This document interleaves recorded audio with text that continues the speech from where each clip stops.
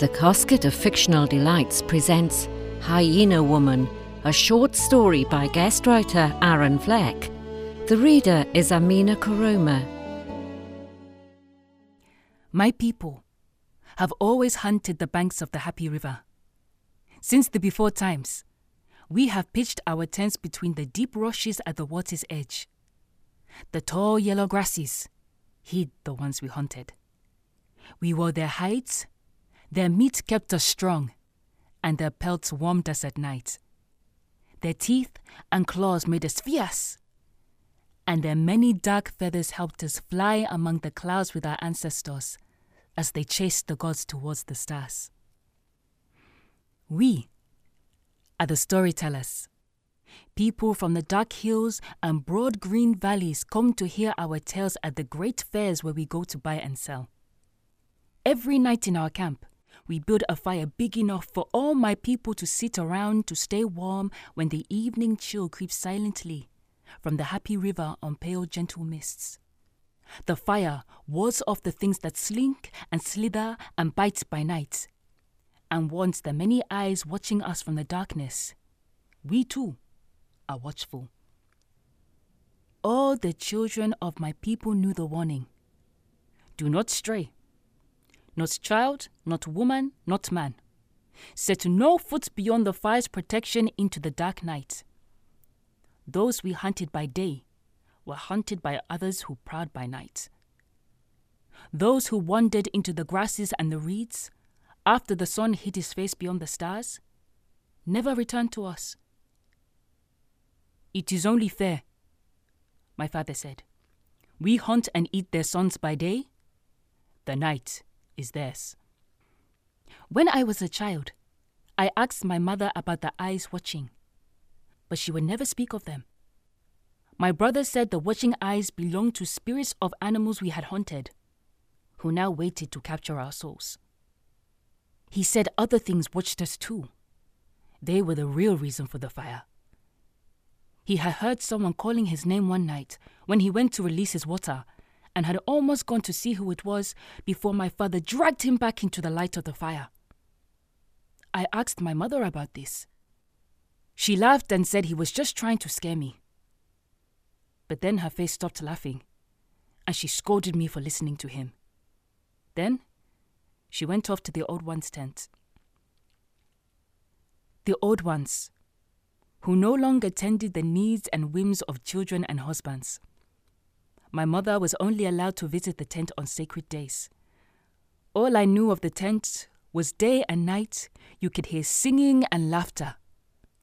The women cooked for each other and feasted into the night. They chanted and called out to the gods by names we dared not speak, their true names known only to themselves and their chosen friends. I knew my mother longed for the day when my father was no more, when I was old enough to weave my own tent, and my brother went alone to the Sending Cave to carve his great spear and take up the hunt with his brothers. Of what she saw and did with these old women, she never spoke. But her eyes twinkled, and she smiled whenever she thought upon it. One night, the day before the celebration of my birth 14 summers ago, we were gathered before the fire listening to stories. Our tales were never told the same way twice, for fear the spirits might learn them and know our secret ways. I lay, curled up in a pelt next to my father, dozing, warm and safe. I watched as a sudden spray of sparks broke from the fire and rose into the night sky. I roused myself and looked around. There were so many eyes, watching from within the wall of yellow grasses. I thought there must be animals by the hundreds out there. I heard a noise. Then, the sound of my mother calling me. I said her name, then jerked awake. I had been sleeping and only dreamed. I wriggled out of my father's arms and saw he was asleep and snoring now. Everyone but me was asleep, and the fire had died down to nothing but a pile of soft red embers. I heard someone calling my name again, a woman, but it was not my mother. It was a clear, bright voice I did not know, so I stood up to see who it could be. I looked all around, then walked to the edge of the ring of light cast by the dying embers. It was so much colder there. The wall of yellow grasses was now a sea of eyes. There was no movement out there at all. I took one step outside the protective ring of light. The ice parted before me, and a narrow, fresh beating path no wider than my own body lay before me. I turned and looked back at the fire and the sleeping forms of my father and brother. Then I looked at the wall of grasses on either side of me, each filled with bright, unblinking eyes. I glanced again at my father and remembered his warning. The voice came again, sweet as a reed flute, like my mother's when she sang me to sleep in her arms as a babe. There was a gentle rustling in the grass around me, and the sound of many small feet running. Without knowing why, I started running down the little path, the many feet now running alongside me, keeping pace with my own. At the end of the narrow trail of flattened grasses, a woman sat in the soft white sand beneath a dead acacia tree. Her long, slender legs folded gracefully beneath her body, like those of a young gazelle. I had never seen such a beautiful woman. A fire raged before her on this darkest of nights, and she stared into the secret heart of the blaze as its tendrils licked hungrily towards the canopy of stars. It was a kindred soul to her, the fire, and she knew him well. He was her protector, her mate, and she was never far from his sight, or the warmth he showered upon her body like kisses. How I knew these things, I could not say. Sparks erupted everywhere in an angry red spray, flinging themselves into the darkness, carried aloft on the night's currents. So many of them, they cried out as one, then disappeared into the black chasm above. The woman was digging in the fire with the sharpened tip of her painted stick. She sang words the old ones taught her long ago. Some she taught from memory, others she made up as she went along, only to be forgotten the moments they left her lips, while some were nothing more than sounds drawn from her soul by the fire itself.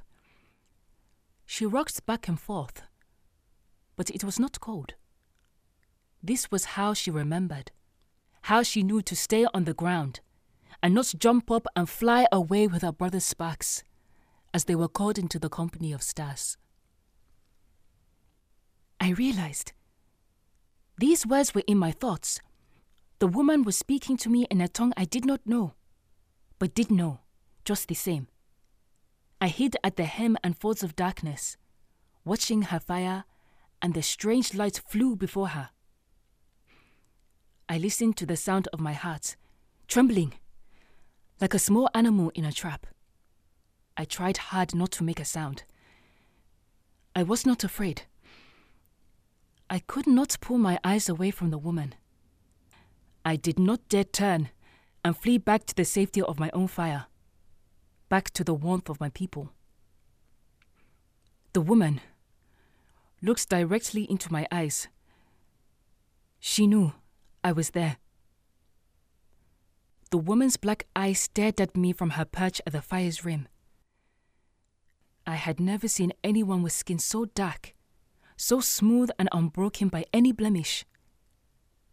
Maybe this was why I did not flee, but sat transfixed, staring at the woman, full of dread, full of longing, hesitating to run into the darkness, away from the woman and the terrible fire she tended.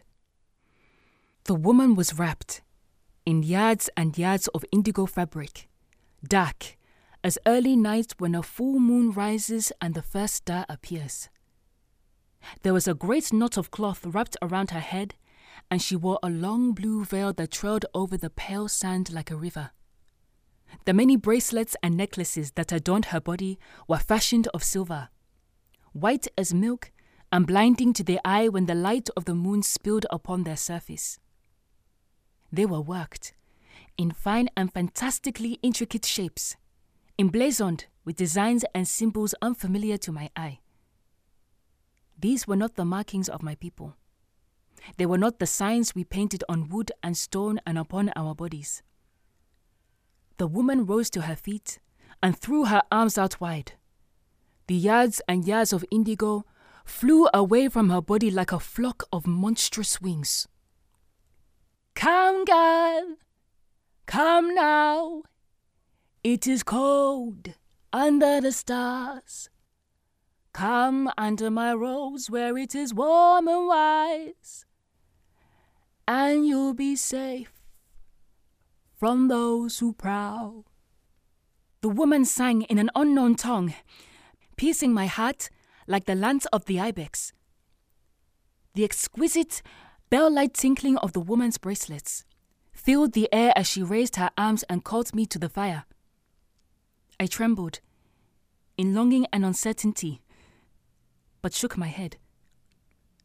I looked back in the direction of the fire of my people and my father, dozing with the other men and women. It was quiet there, and the grasses were still, and no wind filled the air. I remembered. I had been here before. Always the same. The fire, the paralyzing fear, the woman more beautiful than it is possible to contain within any human form. Like a great cat stalking her prey. The woman slowly began walking toward me, her eyes fast upon me. She was smiling, this woman. Her teeth flashed white and sharp in petals of laughter. I could not move. I stood frozen to the ground as though my feet had become strong roots, penetrating deep into the body of the earth. I could not even blink to hide the face of my soul from the violet black eyes as I caressed and held me fast. The great folds of the woman's robes opened before me, and I looked inside for the first time. There was nothing there, only emptiness and stars, and a darkness more terrible than any night. I awakened. The moon was gone, and all around me was the press of thick coarse fur and the snuffling of many warm muzzles probing my body. There was panting and yipping and the snapping of teeth. The woman was gone, but beyond the remains of her fire, a huge hyena the color of midnight paced back and forth on the horizon. I looked down and saw I was naked. The clothes my mother had made me were gone. I was covered in coarse yellow and brown fur. I was hungry. I began to run to the beautiful big hyena as she paced on the horizon. I could see back down the narrow path. My father and brother lay sleeping. Never again would I look back along the trail leading to the people, to the stories they told to keep us from straying beyond the safety of the campfire. I have found my own story, not the story others told around the campfire.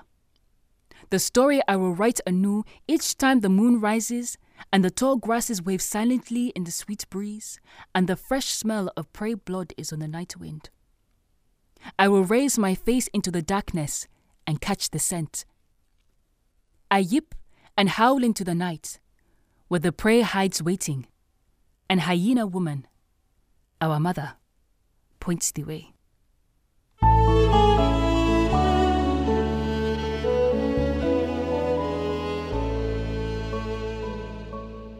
Hyena Woman by guest writer Aaron Fleck was read by Amina Karoma. There are more short stories and flash fiction on the website thecasket.co.uk. The Casket of Fictional Delights podcasts are also available on iTunes, Amazon Music Podcasts, Spotify, Google Podcasts, and many others. Thank you for listening.